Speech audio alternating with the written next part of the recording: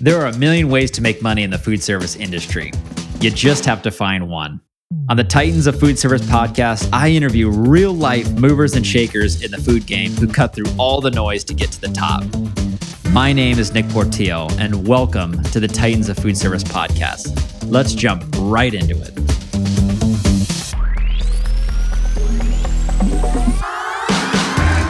Welcome back to the 5th episode of the Titans of Food Service podcast. Today, I am joined by Ivan Estrada with King's Hawaiian. Ivan has created an incredible career in food service, and you are not going to want to miss this episode. Let's get right to it. Ivan, welcome to the Titans of Food Service podcast. We are so excited to have you on here today. You've created an incredible career in food service, and I think it's one that many people are striving for and working towards. And so why don't we start off with, how did you get into food service? Yeah, it's great. Thanks for having me, Nick. I appreciate it. It's a great honor to be here.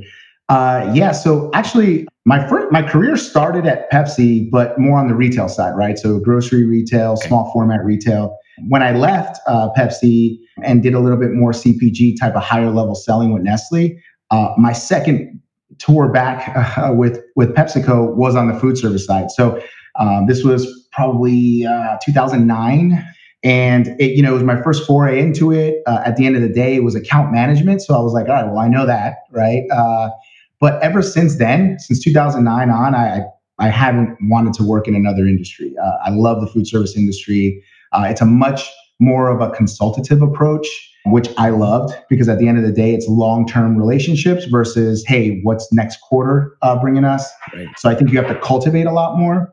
I think it allows to, and especially me, it allows you to be yourself a lot more. So I'm a big proponent of bringing your whole self to work. So who you are, that diversity of thinking, diversity of upbringing, all that stuff makes you who you are. And I think that's a good way to leverage that to build relationships. And at the end of the day, how I got started in it with a brand like PepsiCo, or a company like PepsiCo with multiple brands, really allowed me to kind of hone in and look at strategy specific to brand, specific to how do we activate a brand on premise, which I think is awesome. And I think it's something that food service does very well. It's how do you interact with a brand when you're not shopping down an aisle at a grocery store? It's a much different interaction. So I really think it allows people to interact with you in a different way, which is really, really interesting. Yeah, I like that. When it comes to the brand strategy, when you're building out the brand strategy for a food service company, how did you learn how to do that? Or what are maybe some things that you look at when you're building out a brand strategy? Yeah, when we look at kind of go-to-market in the past, whether it's been at PepsiCo or Nestle or even Granger, at the end of the day, it's authenticity. It's, what are we known for? I've read Simon Sinek's book like 6 times back and forth on always start with why, and I really apply that to a lot of the things I do. The why has to be there, because if it's not, the how and the what can change, but if the why doesn't, it keeps you really focused. So a lot of just in my career, what I've been able to do is let's keep it real, right? I've had the privilege of working for some really great brands. So I didn't build a brand. I didn't do that. But that has allowed us to now say, okay, from a food service perspective, how do we go to market with those brands in a way that is going to resonate with a B2B scenario, not B2C, right? So the consumer side, marketing handles that. But on the B2B side, right, how do I make my brand come to life? How do I make that brand stand out in a world of just options for operators? How do we stand out, and how do we really bring relevance that resonates with operators? So I think as a manufacturer brand in the industry, it's really helped us to be authentic, to really hone in on what our brand is about, what is the vibe that we bring. And I think, Nick, we've been on calls together and we've partnered together. And I think that's one of the things that separates our brand currently with our sales team is how we come to the table as a partner. And that authenticity really kind of goes hand in hand. I think no one person on my team is alike. And I love that, because at the end of the day, that diversity, like I mentioned before, brings such a different thought process to what we can do. Yeah, no doubt. And going back to the beginning, It's interesting you started in retail and then you moved to food Mhm. service. It's not so Yeah. often that you see that. And what was that process kind of like? Or maybe is Yeah. there a nugget that you can give to somebody on how to bridge from retail over into food service? Yeah, you're right. It's a completely different feel. I would say that the hardest part was the timelines, right? So, like you all know this, selling a brand in food service, right? You start cultivating relationships, you start kind of bringing relative and information, and you become a partner. So that maybe 18 months or 24 months down the line, there is a way to be able to partner together and bring value to an operator or to a client. In retail, Sure. it's a much more kind of I do this, this happens next, and we look at it, we learn from it, and we adjust and we keep going. And I think that to me, the timeline of just the pipeline of how long it is was probably the biggest thing, especially being a Right. salesperson that likes to succeed, likes to keep track of scores, likes to kind of look at the scoreboard and see and progress and push yourself to a certain number, if you will. I think the food service industry, while we do that, we look at more Yes. long range type of pipeline opportunities. So I think that is the Correct. biggest change in mentality from the retail side to food service. Yeah, we see that, in our company is we'll be approached by brands that maybe they're in retail only, trying to Mhm. get into food service, or maybe their managerial team is more of a retail focus, and the timelines are definitely different as you mentioned. Food service Yeah. is more of that relationship sell, whereas retail is different. And a lot of times there's hey, it's been 30 days, why haven't you brought on a big chain? Well, the process takes a little bit longer than 30 days. It actually takes a lot longer to build a relationship. They have to test it, maybe work with their advertising and marketing teams, create all new menus. So it's a whole process that, as you know, takes time. Being in the room where it happens, right? Being in the consideration set, those are only things that happen when you have a relationship that you can cultivate in food service, right? A lot of Correct. these chefs, a lot of these operators, they're making decisions. You're not there. You're never going to thread the needle on the exact moment where R&D needs help. It's never going to happen. I mean, it's Right. not the way the business is set up. So having those relationships where you can say, hey, you know what? When the time arises, right, or when you're working on something, think of me. I think is the biggest difference, and that's how we look at our broker partners, right? It's who can get us in the Sure. room where the decisions are made, so that way when we're not there and the decisions are being made, we're in the decision set. That's the crux of everything we do is how do we be in the room where it happens when decisions are being made? How is King's Hawaiian or any brand X, Y, Z? How are Mhm. they in the room when those decisions are being And I love that you mentioned the book "Start with Why" by Simon Sinek. made? That's a Mhm. great book. Yeah. And so when you start with your why, you kind of get your why and your how and your what and your who. How do you get that message out? What's kind of maybe the first step, and then how do you scale it from there?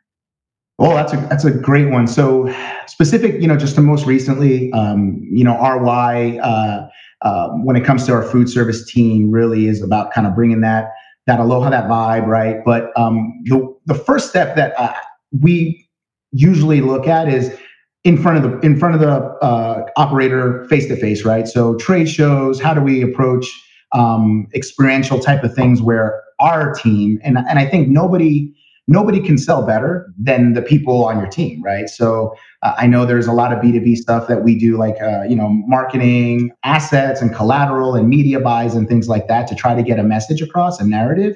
But at the end of the day, when and that's the beautiful thing about why Simon, when he mentions the why, is so important, because when your team is in the why, when your team is like fixed to that anchor point, they're in, right? It doesn't matter whose strategy it is, it's our strategy, it's what we're doing, Right. right? When you build a team that's so strong that you don't know who the boss is, I mean, that is utopia for sales.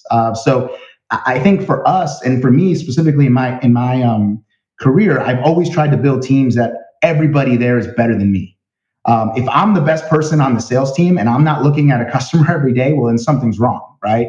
Building those teams that truly can pivot themselves in your why, and then in their own way, again, right, going back to that diversity of thought and thinking and background, assimilate that why in their way, and then put it together in a narrative that makes sense to that operator, right? To something that's relevant to them. And I think giving your team that ability to flex off an anchor point like a why, that's why it's so important. Because you listen, I've been at companies where it's run the play. Here's the play. Here it is. And I don't care who it is. If you tell me that's how you like to sell, I probably would disagree vehemently on that. Right? We're Mhm. salespeople. We have our own charisma. We have our own abilities. And I think part of making that sales pitch our way is the beautiful thing of sales. And no better place to do that, like I said, than food service.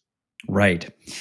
And if you look at what you and the King's Hawaiian team has been able to do, it's a brand that's known, I would imagine, across every household in America. You've created a product and a story that has raving fans, which is what a lot of, I'd say pretty much every food service brand within reason, is striving for and is looking for. And I like that you have your why and your message, and it's ingrained into each of your teams. When it comes to your team members, do you give them, kind of the freedom to make their own decisions, to be their own entrepreneurs?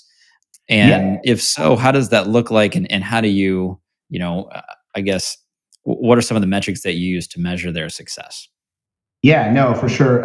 It's funny because to me, entrepreneur thinking that mindset, sometimes it gets used as a buzzword. I think, right? Like be your Sure. own boss and own your business and this and that. And I think it's a trendy thing. And that sometimes I'm careful on using that word a lot because listen, Yeah. if we were all entrepreneurs, we wouldn't be working at a at a CPG company or a brand, right? We'd be doing Right. our own things, right? So, but I do like the idea of like this mentality of you own your business and you need to know it cold. So one of the things Yeah. I love about my career starting on the retail side with the Pepsi bottling group, it was I was there on the front lines selling every day, and Hmm. nobody knew my business better than me. Like I knew my territory, I knew my accounts, Right. I knew where I was and where I stood. And I think that allowed me, once you have that foundation, now you can take advantage of being a little bit of a flex type of player, right? You can take some Sure. risks. I think when a lot of people hear, oh, we want an entrepreneurial mindset, sometimes it gets almost thought as Hmm. of like, hey, be a maverick and go do crazy things. And Right. while that's good, creativity is great. Again, you need parameters, right? And I think you can only get really creative if you have a strong base of your business. Like if you know it in and out, if you know what you can do, Hmm. then yes, if I have people like that on my team, then I say, you know what do you think? What should we Right. do? And then bring it, right?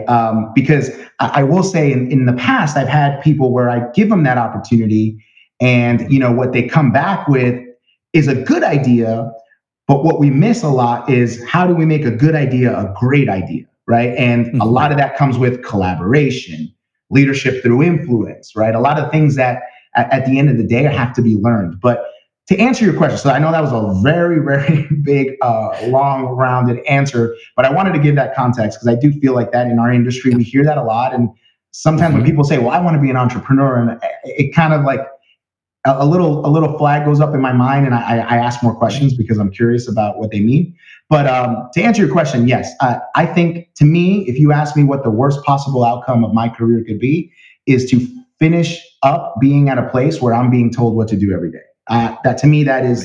that is torture. So I live that every day. It's funny. I tell my team all the time, you can call me whenever you want, but I'm never going to put a one-on-one on your calendar. So if you need me, call me. Right. But if you don't, cool.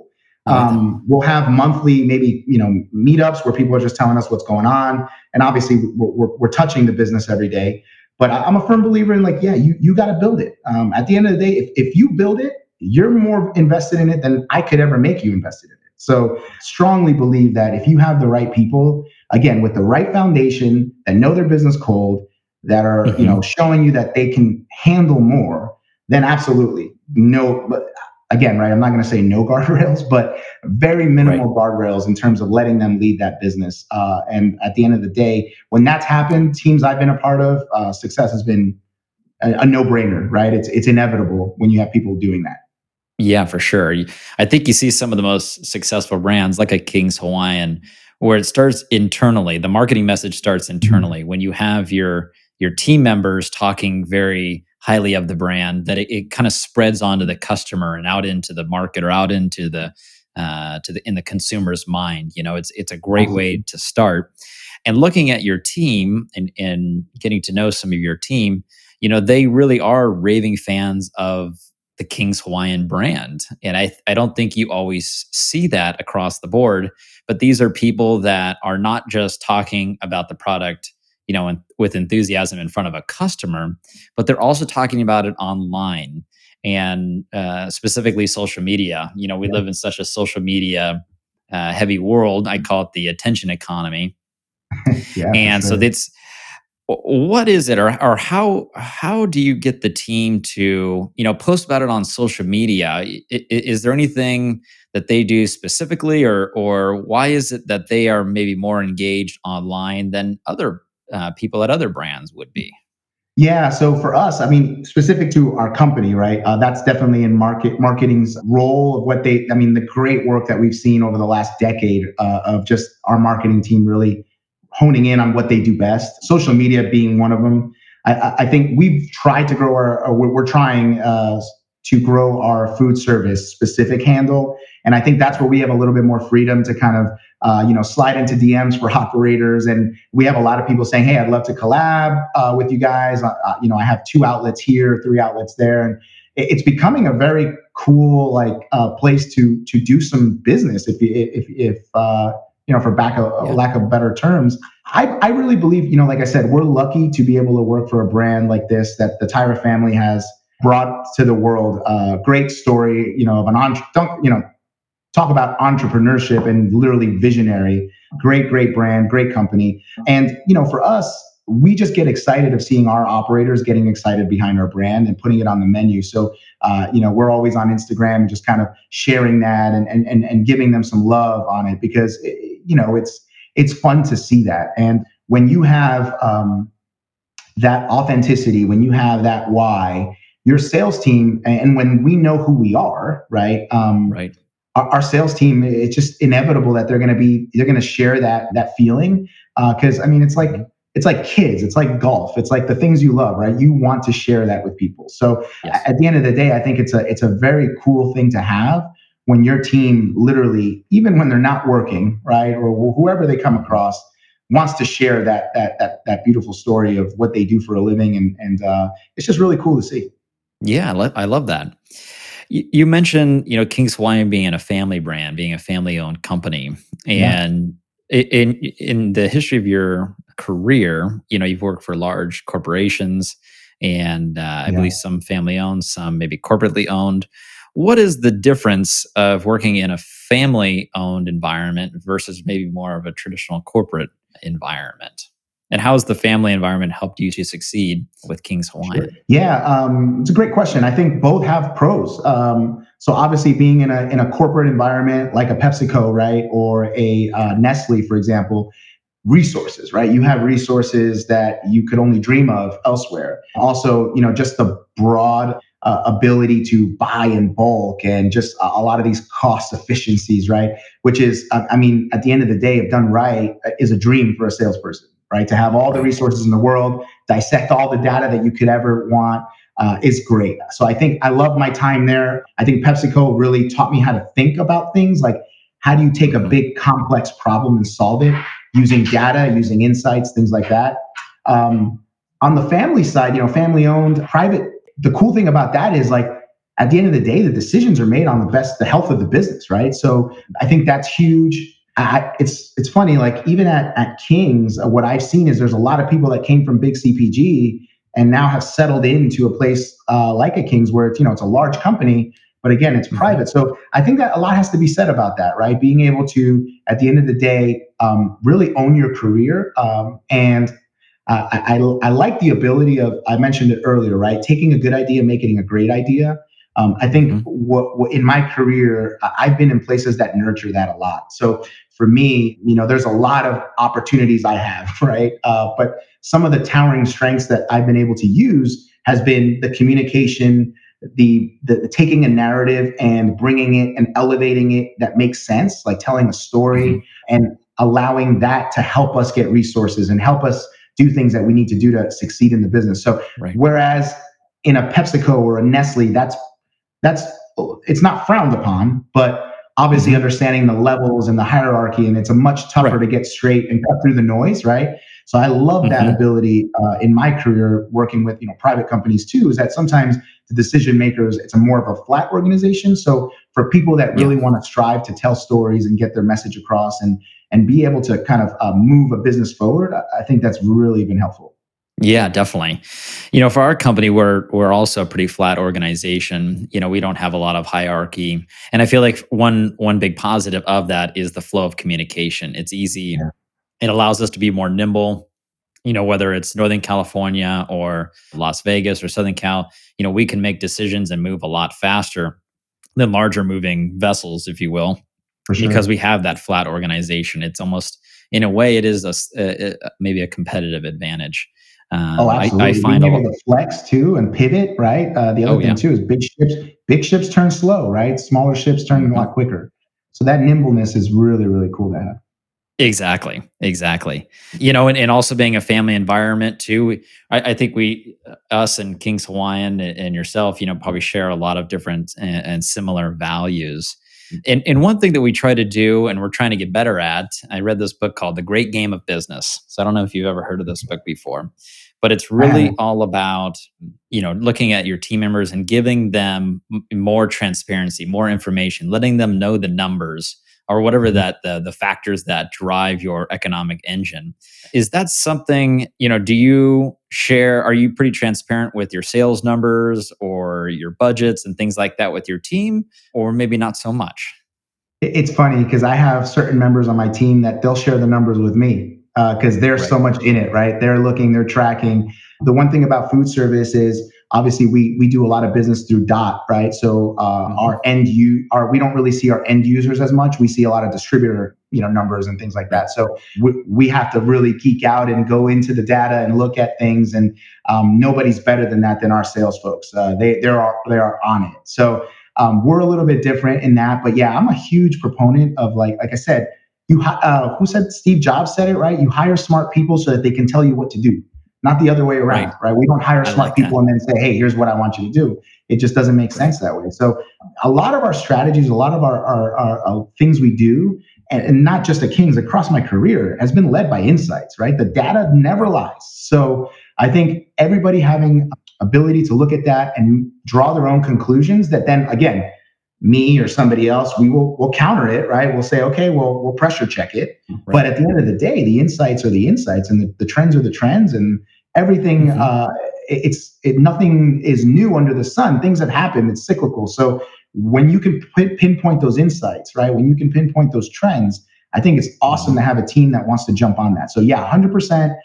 That's one of the things we do on like a biweekly kind of cadence. We look at the numbers.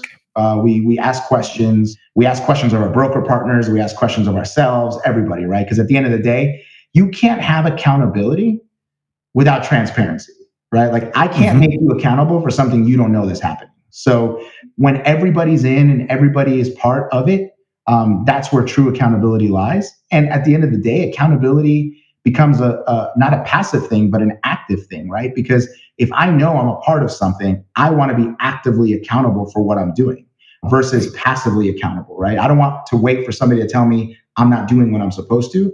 I want to be actively telling them, here's what I did. And I think that's a paradigm shift that a lot of sales organizations have to go through.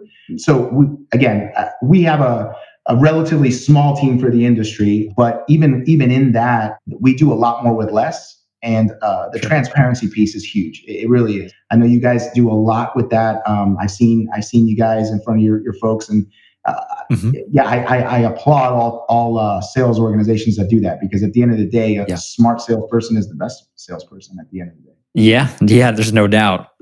Drilling down a little bit deeper on accountability, you made a comment that you're never going to put a one-on-one on meeting on somebody's calendar.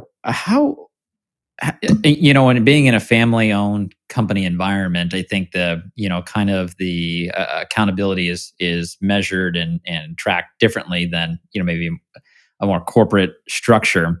How do you keep your people accountable without kind of breaking their spirit, because sometimes you might have to deliver bad news, or Oh might yeah. have to have a tougher review. How do you Yeah. deliver that without breaking their spirit and removing a raving fan from your team? That's a great point. To me, I had very, very good sales leaders in my early in my career that would preach that uh, feedback's a gift, and it helped me to establish this idea that if people are giving me feedback, it's because they want me to succeed. It's not because they want me to fail or that they're Hmm. calling me out for failure. So for me, I think same thing on the transparency and accountability side. To your point, the feedback is so important because Right. at the end of the day, when you as a sales leader say, you know what, I've given feedback, I haven't seen change, and I haven't seen like people receiving it, you kind of say, well, you know what, in any business scenario, where can I take my resources now and get more out of it? So you never Right. really want to be in a situation where you're not getting feedback. And I would say to a lot of people out there, ask for feedback Right. constantly. Say, and not like, hey, how am I doing? No, like be prescriptive with it, right? Like, hey, want to pick your brain on this, or hey, I've noticed this. Would love to get your thoughts. Because I think a lot of people younger in their careers are they Hmm. shy away from the feedback. And I think you can't do that. The only Right. way that you will become a sales leader is showing leadership before you're a sales leader. So, making Hmm. yourself a manager doesn't automatically make you a leader. It's just the title, right? So, how do you lead through influence? And I think understanding the gift that is feedback back and forth helps you understand, okay, how do I get better at influencing my peers? So that way, one day when I'm ready in my career, leadership will come naturally because you understand that part of that leadership cycle is the feedback, the continuous feedback. I'm a big proponent that your end of the year review or mid year review or whatever those conversations take place, I really think they should be more frequent. We do that a lot here where we have constant conversations. But Hmm. regardless, those shouldn't be a surprise, right? You should Right. know where you stand. You should know what you need to work on. And again, always asking for that feedback and then taking it, showing it, executing against it. I think that's a good two-way street. So, you know, I really believe that when you look at kind of in your career and how you've grown, and I don't know, Nick, for you, what that I would assume too in sports, right? Like no place Yeah. better than competitive sports, right? Like Right. I love it because that's where you get the brutal feedback. I think in business we're nicer, but in sports, man, it's like, dude, no, right? So I think a Right. lot of people that have done those competitive kind of things, and maybe not just sports, but competitive, other things like debate and things like that, right? Those Right. folks that have a tough skin on feedback and they understand what it's capable of doing are the ones that Hmm. just skyrocket in their career, in my opinion.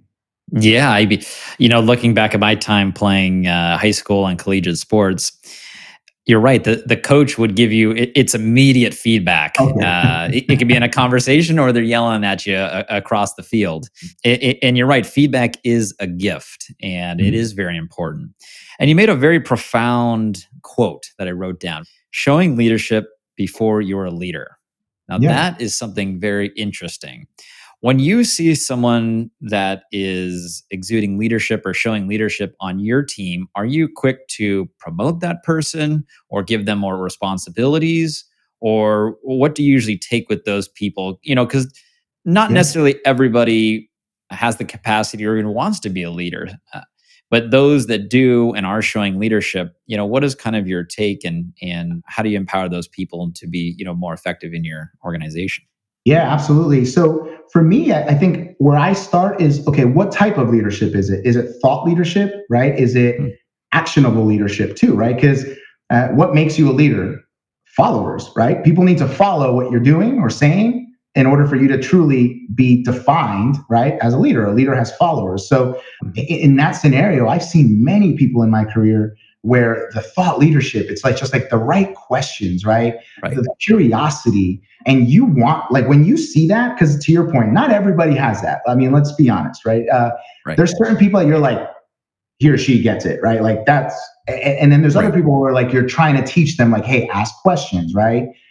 I think there's a quote, right? He who speaks most loses, right? Because you want to ask Yeah. questions, you want to Yeah. get things from other folks. So in a business to business and a client type of organization, you see those curious folks that ask a very profound question that gets them a lot more information. So two things. So for thought leadership, yes, absolutely. I try to shine a big light on thought leaders on my team in any I like that. capacity, or even colleagues, right? Cross functional teams. When I see thought leadership, I love it because it helps inspire myself too, right? I think we can all learn Right. from each other.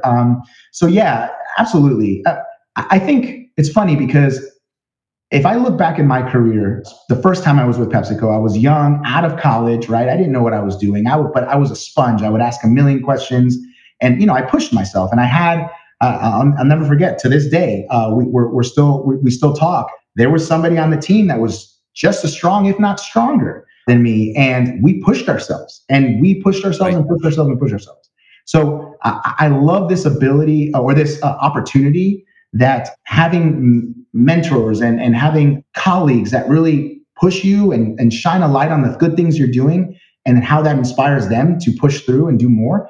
So for me, I think younger in that career though, because you're successful at what you do as an individual contributor, well, what's the thing that most organizations do? They say, well, now you should lead a team of individual contributors.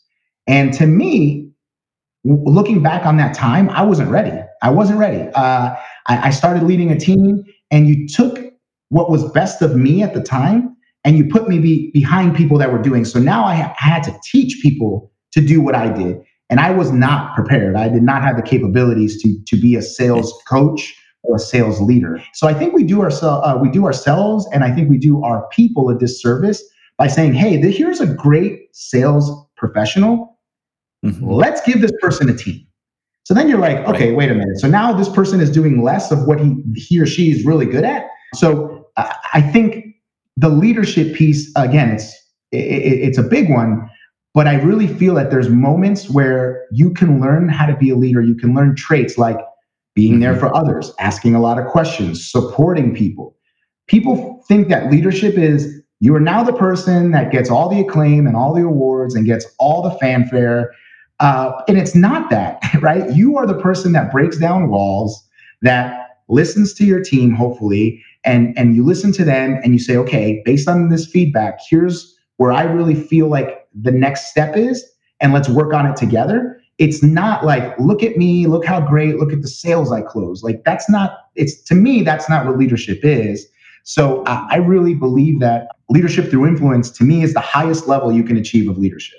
If you can get Right. your colleagues and your peers to bend their will to yours, to me, that you're a leader. It doesn't matter if you're a Hmm. director, manager, or not. It doesn't matter. You have now shown that by telling a story or being there for people, you have now said, hey, what if we did this? And if they follow you when they don't have to, I mean, what higher level of leadership is there, in my opinion, right? So I think the more we see that in our sales folks, the more we see that kind of spark, that curiosity, we cannot put it out. We need to throw gasoline on it, and that could be Exactly. in terms of more responsibility. It could be more like, hey, shadow me on this call. I'm talking to senior leadership or I'm talking to my boss, and here's how I look at it. I have somebody on my team currently that's literally been a sponge, and it's like, hey, so good idea.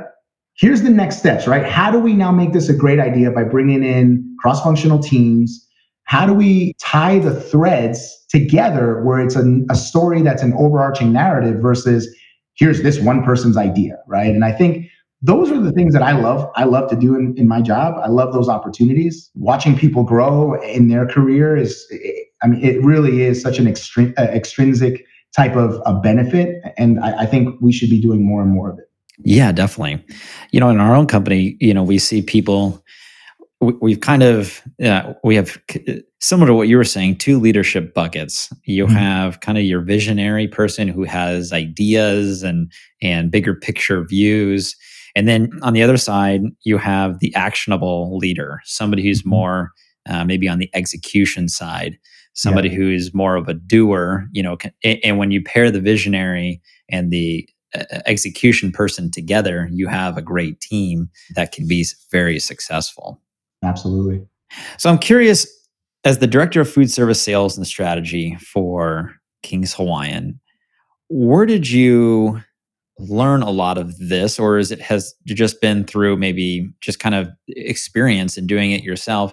And maybe what is one nugget or two that others can take away to become a director of food service sales and strategy themselves? Yeah. So for me, one thing I would say is don't chase the title. I think you do yourself a disservice by not doing a lot of cross-functional type of like lateral moves. That's why I love that my career started somewhere at PepsiCo where I could have I literally I could have retired at PepsiCo and done a new job every 3 years if I wanted to. This was just an opportunity that I couldn't pass up to build something. But I think for those that are younger in their career or aspiring to be kind of on sales leadership, I would say do a lot of cross-functional things as much as you can, especially when you're kind of on the forefront of your career, right? That's going to help you later on. I know there's a lot. I've had a lot of colleagues that they're chasing after that carrot, right? I want to be a director. I want to be a VP. I want to be a president. And listen, that's great. That's good. I think that when we are younger in our careers, though, we don't realize what those jobs do. And Mhm. a lot of people think that it's a great title on paper, and sure, it's awesome, but it's a lot of work, and it's a lot of things that maybe you love selling, right? You love being in front of the Mhm. client, building relationships, and then you become a VP and you do less and less of that. You're doing more Right. internal things, right? And leading, Right. big strategies over 5 year timelines. So really understanding what the job entails, right? If you're diving into P&Ls all the time, right? So I would just, again, I'm not cautioning people to not strive to be successful. Absolutely strive to do it. I think Right. something that's helped me is just I try to find spots where I can be authentic and be different, but not different for different sakes. But where can I bring a different thought process? Where can I listen a lot more? Where can I ask the right questions? And I'm at a spot right now in my career where I'm very comfortable in my own skin. I feel that at the end of the day, the things that come out of me to a partner resonate and are relevant on their own, where I don't have to do a lot of extravagant things to get that message across. So, and that Yeah. just comes with time in the industry, time in your career. So patience is one, right? Be patient. There's a lot of times where I jumped at a job because I just got impatient and I thought that was the thing to do, where Yeah. it ended up not being probably the right move. So patience, knowing yourself, and at the end of the day, if you're at a spot that takes care of you, takes care of your family, you have fun at what you do, those are to me, those are the things that sometimes you can't put a price tag on, right? Of course. So you can call me janitor. Doesn't matter if you telling me I get to do what I do every day now, I'll take it. I'll take the job. Yeah. So for me, again, right, being true to yourself, being authentic. If people are going to the right, but you think the left is the right move, trust your gut. Trust your gut. Figure it out, especially when you're younger, right? Make some more risks, younger in your career. Make some switches, right? It's funny. Not so long ago, I had a conversation with somebody on my team, and literally, I said, "Listen, I'm going to be straight up with you. I'm going to tell you what I wish people would have told me earlier on my career. Sometimes to make a drastic jump in either compensation or role, you have to leave. You just have to do it.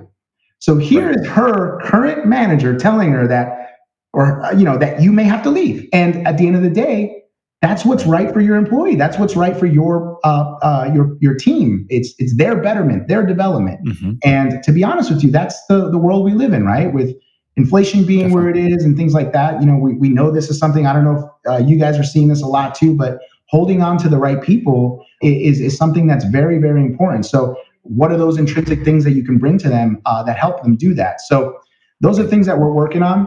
Those are things that we're constantly looking to do, and that feedback cycle has to be there. I think on a constant basis. Yeah, I love that. And I love what you said, don't chase the title or do a lot of cross functional work. Be patient, know yourself. Mhm. When I started in food service, I was 22, and my dad and I, we started our company together. Immediately out of the gate, I wanted to make all the money in the world. And I was determined to do whatever it took. And that was the only thing that I cared about. Yeah. And it, and I was hyper focused on that. As time went on, I focused less on the money, and I focused more on what more value can I drive to a manufacturer or to an operator or to a distributor? What service can I offer? What pain point can I solve for somebody or for a company?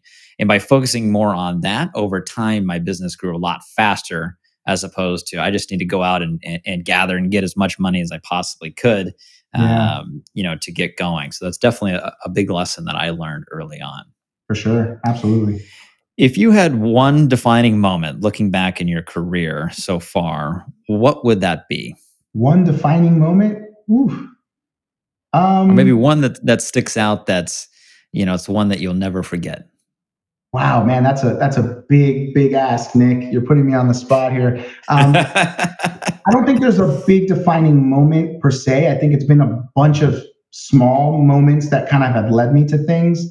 I will say though, leaving PepsiCo and coming to my current employer at Kings has, well, I think was one of those moments where I bet on myself and I kind of said, you Right. know what, I'm ready. I'm ready to build something. I'm ready to kind of go in and just learn something and learn from more people that have kind of done what I'm trying to do currently. So I think for me that was almost 5 years ago. So it's gone so fast. And I wouldn't trade it for anything in the world. I mean, right now, I've never had more fun in my career. It is unreal. I wake up every day, I pinch myself and I say, man, I can't believe this is what I get to do. It's just so fun. Our team's awesome. I tell my team all the time, we spend so much time together, we might as well like each other, right? I think you Exactly. have to like who you work with. You have to. If you don't, Hmm. it's a very low chance you're going to be successful, right? Because there's so Right. many things that just kind of get in the way. So we're a group that likes being around each other. We're a group that truly believes in the cause of what we're trying to do. And I think for me, that has been one of the biggest prizes of kind of taking that jump and taking that leap and working with really good folks and again having a lot of fun and at the end of the day, like I mentioned before, earlier on in your career, the fun you don't think that's something that should be in your consideration set when looking at career moves, right? Fun? No, it's not fun. To your point, right? This is where I make Yeah. money and build Yep. wealth and do all these things. And yes, all Right. that is great, but being able to have fun at what you do is, I think it's a life hack in my opinion. Yeah, I love that. I love that. And you mentioned, especially for people that are younger, newer, getting into the business, and that you had mentors. Is Yeah. looking at the mentors and the people that you surrounded yourself with, is there any nugget that you've gotten from somebody else that's maybe more that had more experience than yourself that you take and still apply to this day? Yeah, like the whole leadership through influence was from a manager I Sure. had early on in my career. And when I he like that. mentioned that to me, it really changed the game for me on how I looked at my career and what success truly was, right? Like, okay, I was making numbers and I was doing great things. And yes, that's all great. But was I really making a difference outside of that? And how was I being perceived and things like that? So for me, one of that same manager with the leadership through influence thing also mentioned to me the difference of what a mentor is, what a sponsor Right. is, and what an advocate Ooh. is. And I think those are very different, right? Your mentor is somebody you go and you just literally, you just kind of, what's the word? You just vent to, right? You're like, here's what's going Right. on. I don't know what to do. Help me, right? A sponsor is going to be that person that knows what you're about, is going to be in a lot of those rooms, right? And say, oh, Hmm. I take a flyer on Ivan, right? I've seen this, I've seen that, right? Or is going to talk about you when you're not in the room. And then an advocate, that's when you start making moves, right? Because an advocate for you now is truly when those decisions are being made, right? We talked about the room where it happens. Those rooms Hmm. where you're talking about people and headcount and what's next, you need an advocate in that room. And if you Definitely. don't, it's very tough. So I think for me, the biggest nugget is understanding that everybody says, "Can you be my mentor? Can you be my mentor?" And it's not just about mentorship; it's about other things too. And then the last thing I'll say about that is just like everything else. And the reason why I don't put one-on-ones on my people's calendar is because I Hmm. need to see that you want to talk to me, not that I'm trying to talk to you. So you Oh, want a that's a great one-on-one? point. You want a one-on-one with me? Put it on my calendar. It's up to date. Put it on there. I'll accept it. But I'm not going to go and try to say, hey, can we talk? Hey, can we talk? You need to talk to me whenever. I will talk. Now, don't get me wrong. I call them, right? And hey, what's going on Right. here? What's going on there? But like on a cadence, that's on them. So same thing with a mentor, right? I've been mentors before where I literally get on the phone and it's like, so what's going on? Nothing. Oh, okay. Yeah. What can I help you with? I'm good. Right on. Okay. So shortest call ever, Yep. right? So I think understanding too that it's not just a box to check, right? And I think Sure. younger in your career, I think you need to leverage those mentors and sponsors and advocates a lot more.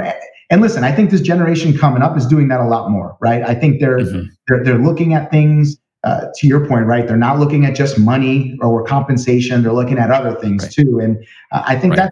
that's good. And I know that they value feedback and actually ask for it. One could say that sometimes they want the promotion a little quicker than what I would have asked back in the day, but I like that, and I do think that they understand that hey, that person can help me, but I need to be proactive and in how they can help me, right? I need to Right. set the stage so that they can kind of swoop in. So one thing I would say to everybody out there, if you're looking to kind of get a mentor, a sponsor, an advocate, look at those three things differently, and then Hmm. lastly, just come prepared.